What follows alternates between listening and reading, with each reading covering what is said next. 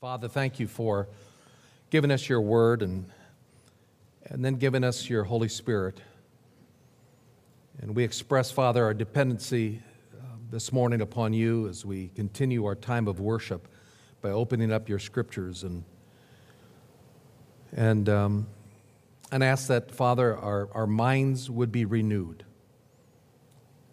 through your word, that you would give us enlightenment, give us understanding, and give us an appreciation for what you have said. And that it would not just be something that we can fill a sermon note page with or scribble on the corners of our Bible, but something that will be written on our hearts, and that, Father, you will transform us by your word. And so we present ourselves to you, Father, and look forward to what you'll do. In Christ's name I pray, amen.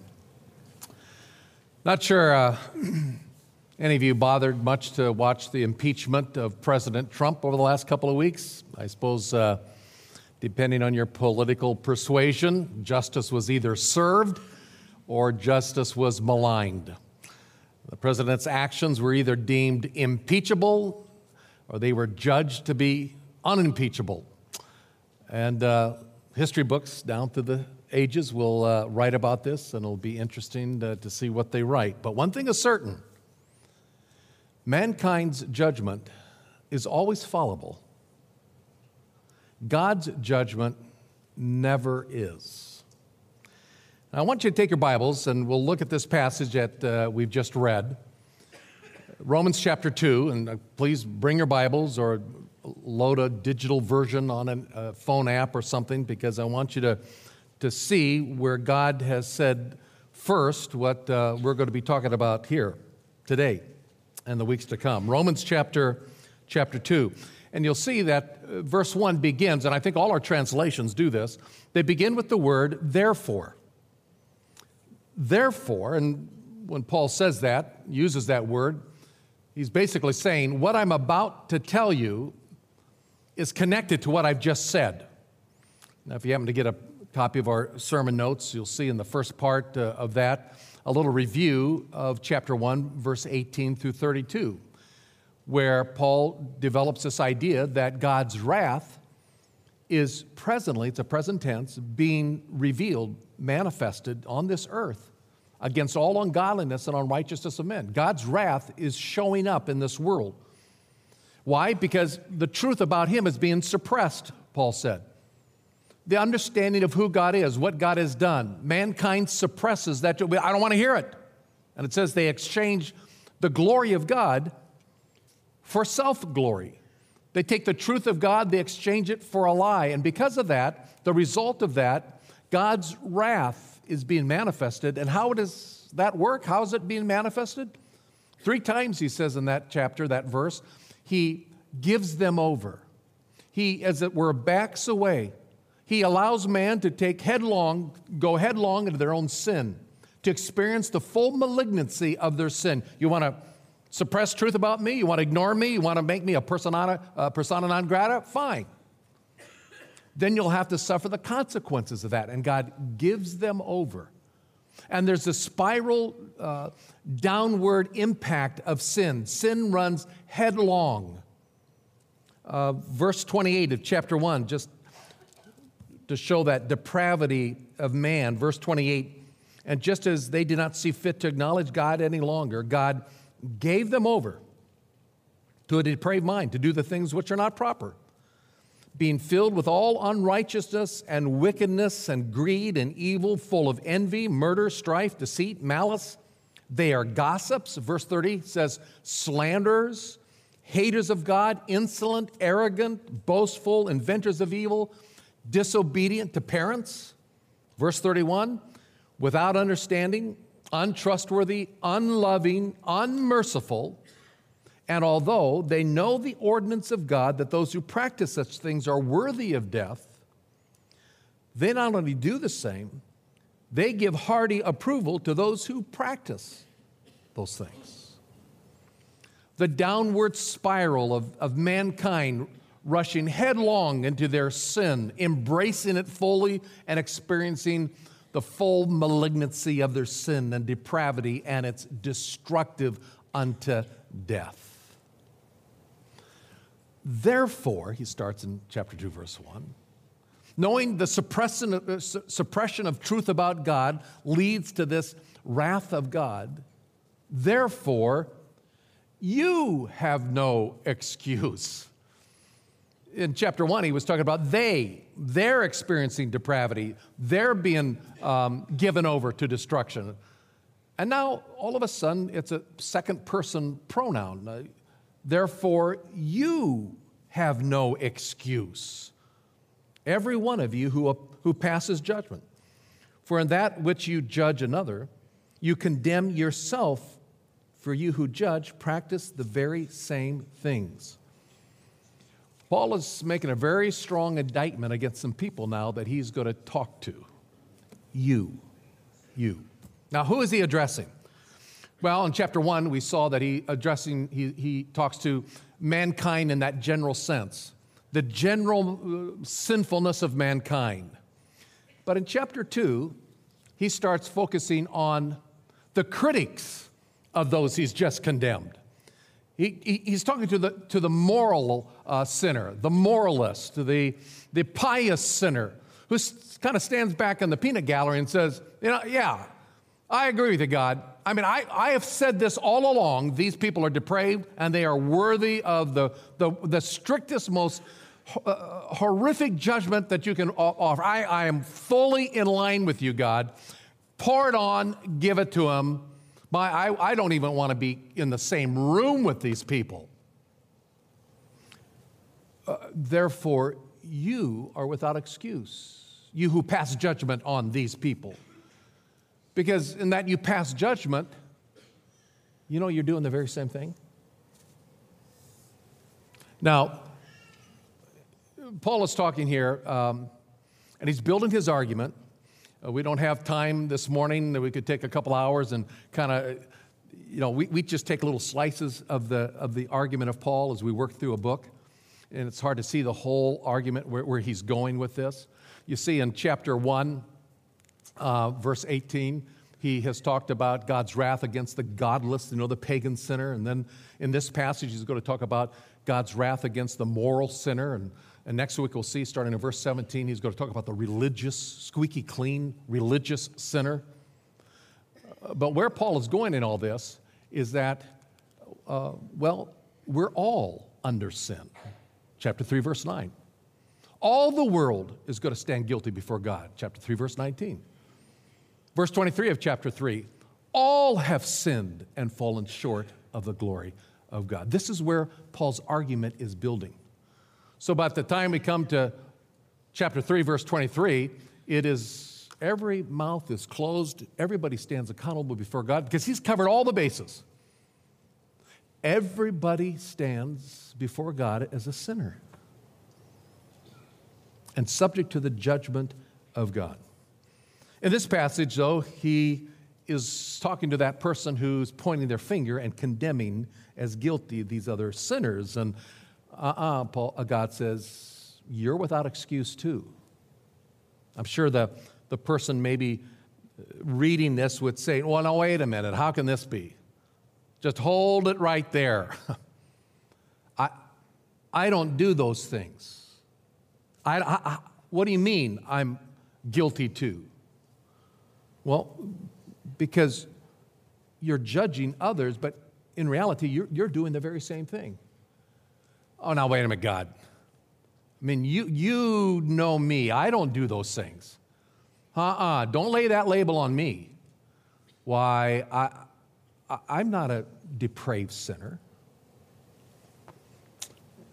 And God would answer, sin is sin. All is rebellion against God. Every violation of God's holiness is an affront to a holy God. Well, I don't commit adultery, but wasn't it Jesus who said, if you look upon someone to lust, you've committed adultery in your heart? But I don't commit murder. Well, it was Jesus who said, if you hate somebody, you've committed murder. See, whenever we are judging others, we inevitably close our eyes to ourselves. That's what this moral sinner was doing. Before we stand in judgment against someone else, someone said, you better stand in front of a mirror. You got one finger right pointing at someone else, you got four back here. You condemn yourself, he says, because you're doing the very same thing you're claiming you're not doing. Something is askew in the thinking of this person. And so starting in verse 2, Paul is going to say, I'm going to lay out the basis for God's judgment. I'm going to lay out why God will judge, upon what basis he's going to judge. And what Paul does, he uses a little prepositional phrase 3 times. It's a little preposition in the Greek language, kata, and he's going to say 3 times, according to this, God's judgment comes. That's what kata means. According to. According, on the basis of this, God's judgment is going to come. 3 times. First one there is in verse 2. And we know that the judgment of God rightly falls upon those who practice such things.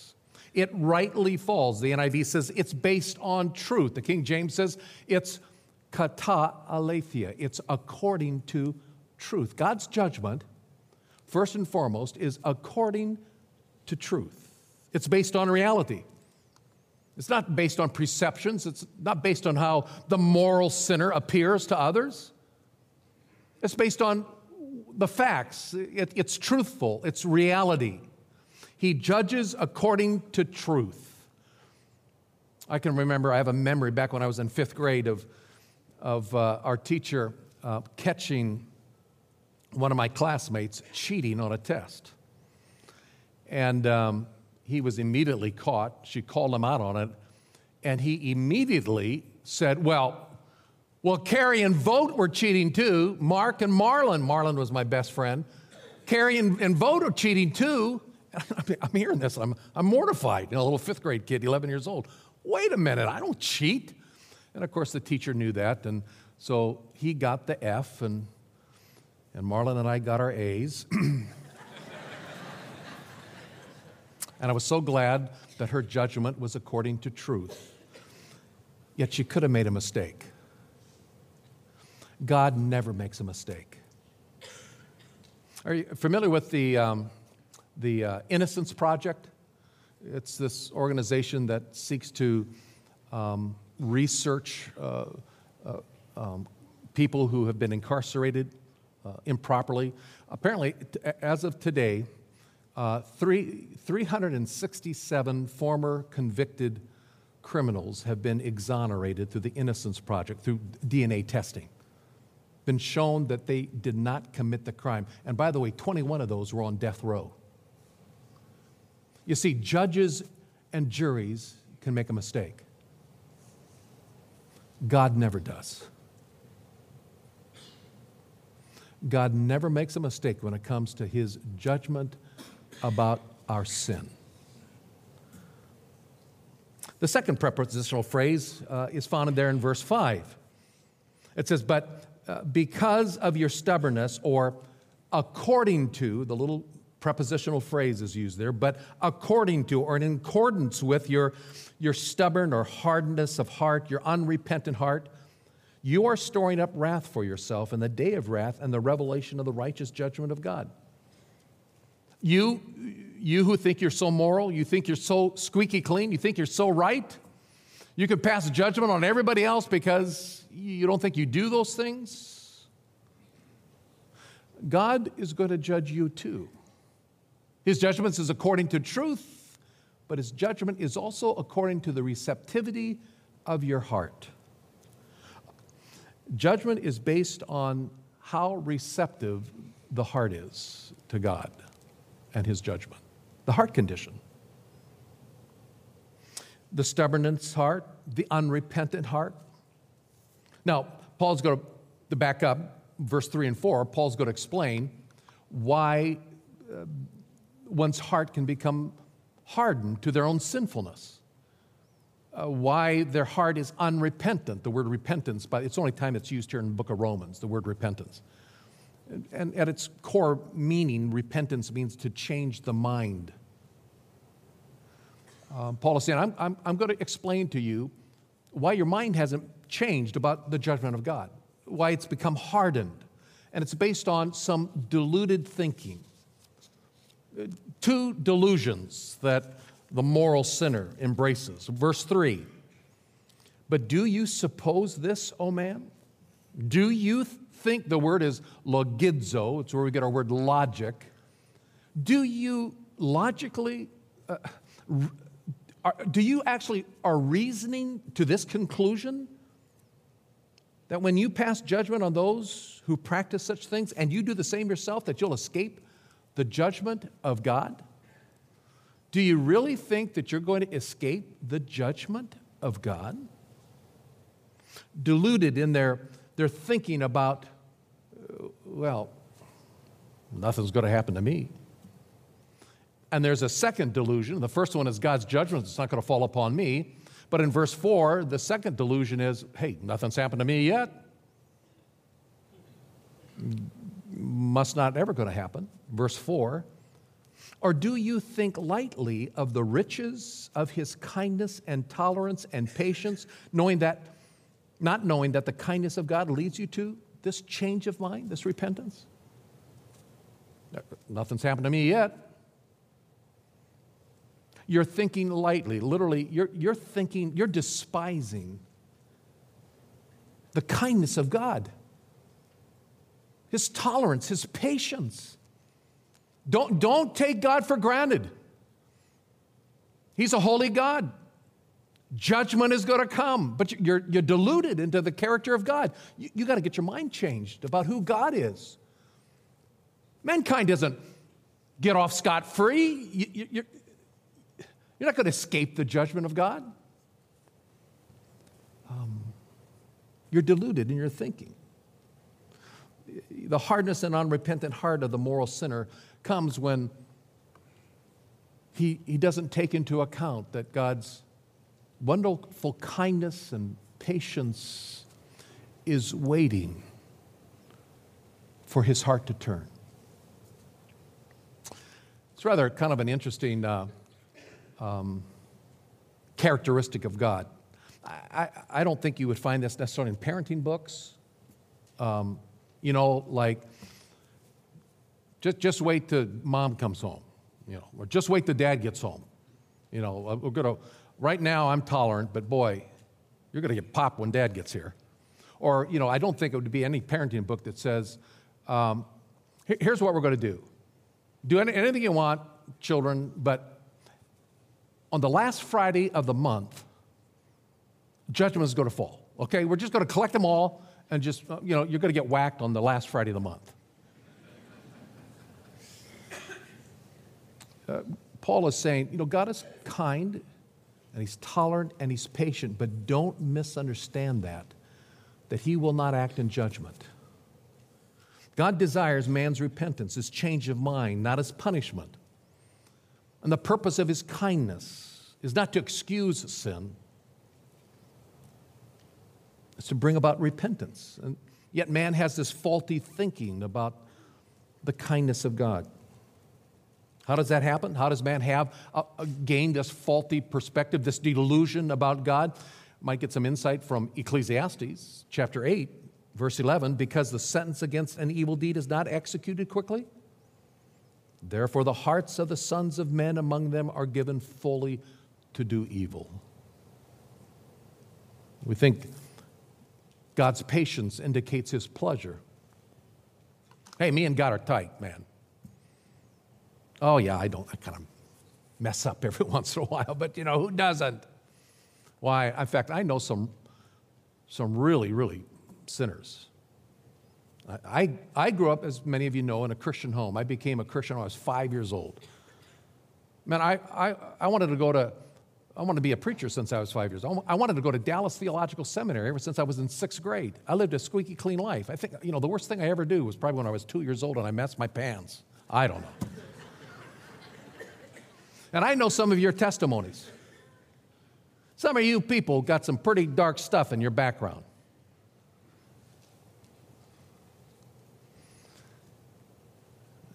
Are we understanding God's character properly? People may think God is like the kindly old grandfather, and he pats us on the heads and he says, well, boys will be boys. We'll let it go this time. No. And there's one thing I would hope we can walk out of here understanding, is that God deals with sin. And what liar is there in our group today that would say, I've never sinned? God does not take kindly to sin. He is a God who judges sin. And that puts every one of us in a very, very precarious situation. The moral sinner here in this chapter may think, hey, I'm not as bad as, Bill or Jim or Sally. And God is wiping all that away by saying, you are just as bad in the eyes of a holy God. And he says there again in verse 5 that it's in accordance with your stubborn or hardened, unrepentant heart. You are actually storing up wrath for yourself in the day of wrath. Oh no, God is not sweeping it under the carpet. He's not patting us on the head and saying, boys will be boys. He says right there, storing up for yourself in the day of wrath and revelation of the righteous judgment of God. God's judgment can be viewed accumulatively. It's being stored up. The word is thesaurizo, thesaurus. You know what a thesaurus is? A collection, a storehouse of synonyms. He's storing it up. There is a day coming, a day of wrath, a day of accountability. Jesus, by the way, talked about that. He called it the day of great tribulation. This world is going to experience it. Judgment of God is according to truth. It's according to the receptivity of a man's heart. The third little prepositional phrase is right there in verse 6. He will judge, he will render to each person according to their deeds. It's based on what one does.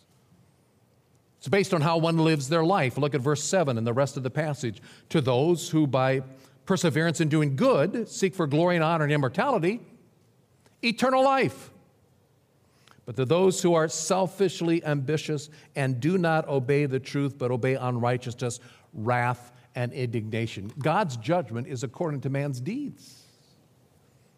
He goes on and reemphasizes that, verse 9. There will be tribulation and distress for every soul of man who does evil, to the Jew first and also the Greek. But glory and honor and peace to everyone who does good, to the Jew first and also to the Greek. For there is no partiality with God. Verse 12, for all who have sinned without the law will perish without the law. All those who have sinned under the law will be judged by the law. For it is not the hearers of the law who are just before God, but the doers of the law will be justified. For when Gentiles who don't have the law instinctively do the things of the law, these not having the law have a law unto themselves, in that they show the work of the law written in their hearts, their conscience bearing witness, and their thoughts alternately accusing or else defending them. On that day when, according to my gospel, God is going to judge the secrets of men through Jesus Christ. In other words, he's talked about there is the inevitability of coming judgment. Verse 3, you're not going to escape it. The breadth of God's judgment, no one is going to get missed out. God does not show partiality. The depth of God's judgment, the very secrets of men's hearts are going to get exposed. It's not the hearers of the law who stand justly before God. It's those who do it. I don't know about you, but that brings about attention to me. Do you realize the word grace isn't even mentioned in this passage? In fact, he's going to build to a conclusion in chapter 3, after saying all are under sin, verse 9, that the whole world stands accountable, verse 19. Verse 23, that all have sinned. He's going to build to a conclusion that says, by works of the law, no flesh will be justified in his sight, for through the law comes the knowledge of sin. Well, wait a minute. Verse 13 just said, hearers of the law are just before God. Doers of the law will be justified. But then he says in chapter 3, verse 20, no flesh is justified by works. I mean, did Paul kind of blank out here? Did he have a little mini stroke or something here as he's writing this? Was it copied improperly? What's going on here? Well, Paul, steeped in the Old Testament, as he writes to this moral sinner that he's going to build this religious Jewish person, steeped in the law, who looks at their self-righteousness as, hey, I'm pretty good. That Paul has already said, no, you're no different than chapter 1, the depraved sinner. Paul, steeped in the Old Testament law, is drawing upon that Old Testament law to build his case. So, for instance, Deuteronomy 28, key passage in the Old Testament. The Jewish people, Israel, gets their law. And God tells the nation of Israel in chapter 28, verse 1, now it shall be, if you diligently obey the Lord your God, being careful to do all his commandments, which I command you today, all his commandments, the Lord your God will set you high above all the nations of the earth, and all these blessings will come upon you and overtake you if you obey the Lord your God. And then starting in verse 2 and all the way through verse 14, it is blessings, blessings, blessings, blessings. Praise God, from whom all blessings will flow if you obey everything that I've commanded you. Then starting in verse 15, he says, but it shall come about, if you do not obey the Lord your God to observe to do all his commandments and his statutes, which I charge you today, all these curses will come upon you and will overtake you. And starting in verse 16 all the way through verse 68, curse, curse, curse, curse, curses, curses everywhere. God is saying, you want to live? Then you got to obey me 100%. Or you will die under the judgment hand, my hand of judgment. In fact, Moses, as he writes later in Deuteronomy chapter 30, he'll come and say, God is putting before us two paths, life and death. And he begs them, so choose life and live. Obey the commandments of God. And interestingly, the Jewish people would bow their head and they said, everything you've commanded, we will do. Oh, really? And we read the whole Old Testament, and time again, what do we read? Failure, failure, failure, breaking of the law constantly, constantly, judgment, judgment, judgment, death. You want to experience life? Then you have to obey the law 100%, perfectly. Zero tolerance before a holy God. And that's what Paul is saying to the moral sinner here in Romans chapter 2. He's simply going back to the concepts of the Old Testament. You want to live? 100% obedience to that law of God, or that law that's written in your heart, O Gentiles. To what you know to be true. No violations, no grading on the curve, no sweeping it under the carpet. 100% compliance. You see, ultimately, Paul is speaking about the basis here of man's condemnation, not about his eternal salvation. Paul is not showing men how they can ultimately stand before God eternally saved. He is demonstrating why men are lost and how men are judged. You see, if a person could live their life in perfect 100% compliance to the character, to the law of God. Yes, verse 13 would kick in. Doers of the law will be justified. They will stand before God holy and clean if you obey it 100%.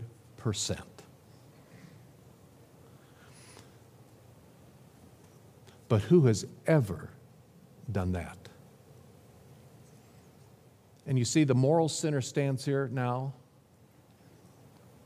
shaking in his boots, once proud, self-righteous, saying, well, I'm pretty good. I don't do this, I don't do that. I'm not like those people. And God has said, no, you do the very same thing. You are without excuse. You are a sinner just like everyone else. And if you want to approach a holy God on the basis of your performance, have at it. Oh, yes. Doers of the law, 100%, stand before God justified. But you ain't it, he says to the moral sinner. And next week he'll say to the religious person, you don't have it either. And there is not a person in this room who could ever stand before a holy God and not receive his judgment if it was based on your performance. Because none of us are perfect. And like Israel of the Old Testament, as they found out, to be declared right in the eyes of God, a holy God, by our performance and works is an absolute impossibility. No one can live a perfect life, and therefore no one has the right to avoid the judgment of God and the coming day of wrath. No one. One thing I hope we understand as we leave here today is God does not take kindly to sin.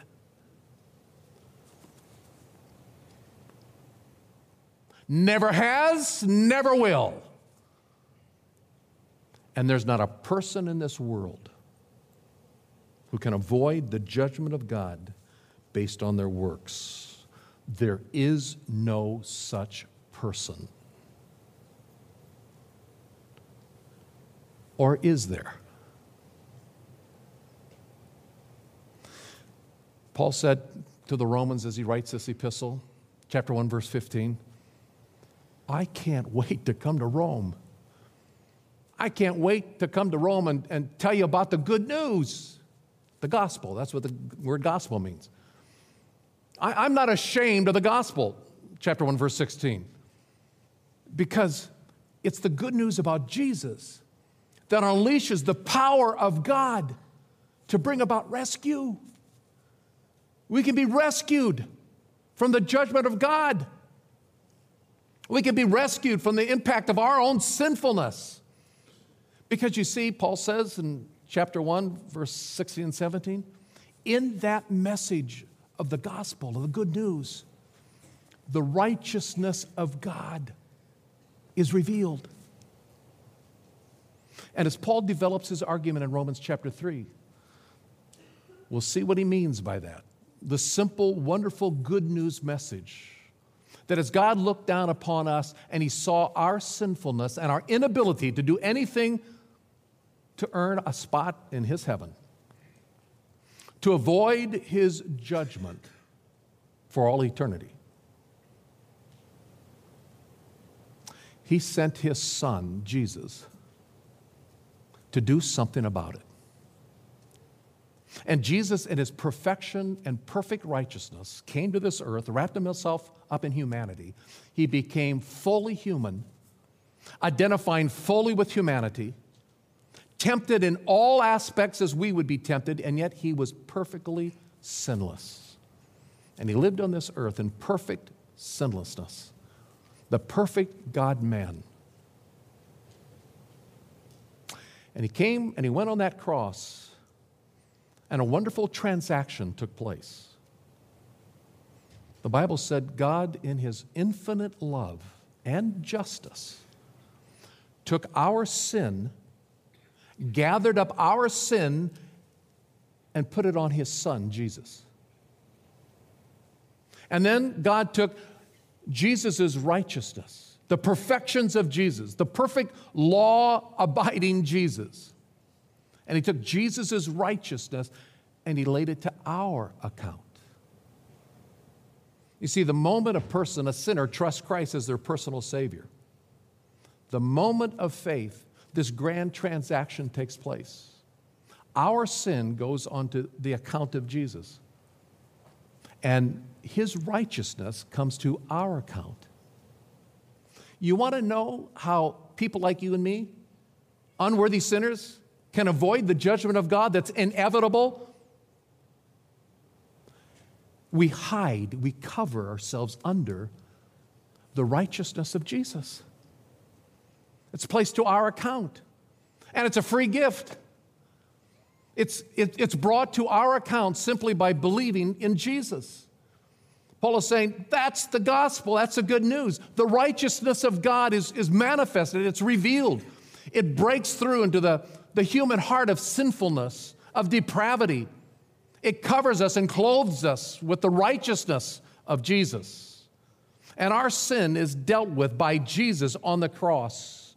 And whoever puts their faith in Christ, whoever accepts that message as true, whoever transfers their trust off of themselves and onto Christ and Christ alone, in that moment of faith, his righteousness becomes ours.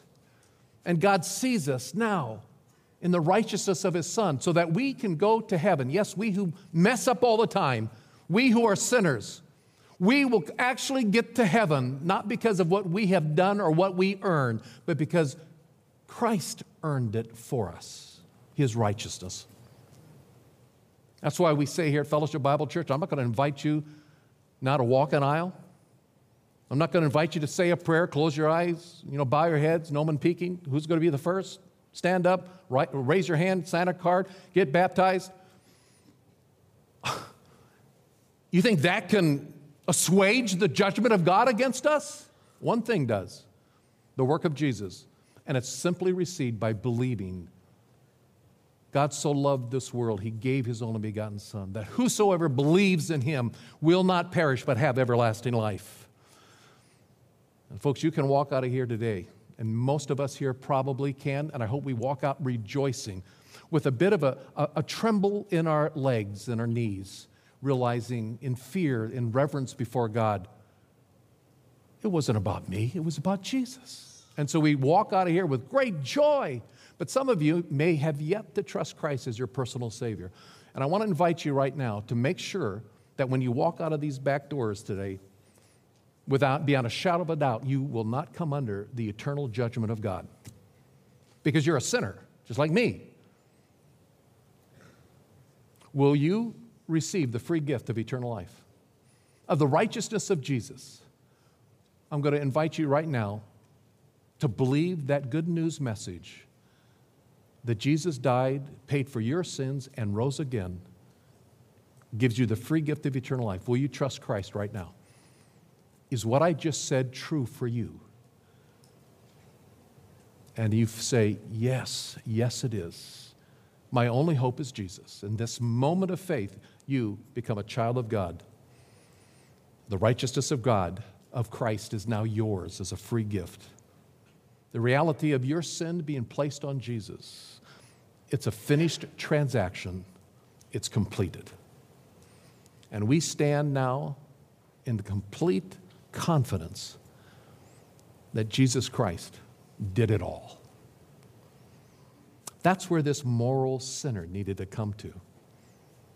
That's where the religious sinner needs to come to next week. That's where every one of us in this room, we stand in the righteousness of Christ and him alone. Isn't God good? Isn't God just? He deals with sin and still lets sinners into heaven. That's Romans 3, and we'll get there. Let's pray. Father, We are so grateful, Lord, for what you've done for us. We don't deserve it. You have blessed us with the gift of eternal life. And Father, help us always to stand in a position of grace, of a spirit of unworthiness, but of great joy and appreciation and gratitude for what you've done for us. As we close this morning, Father, we want to sing to you of this truth. And you know our hearts, and we're so delighted, Father, for what you've done for us. We're delighted for your word, apart from which we would never know these things. Thank you. In Jesus' name we pray. Amen.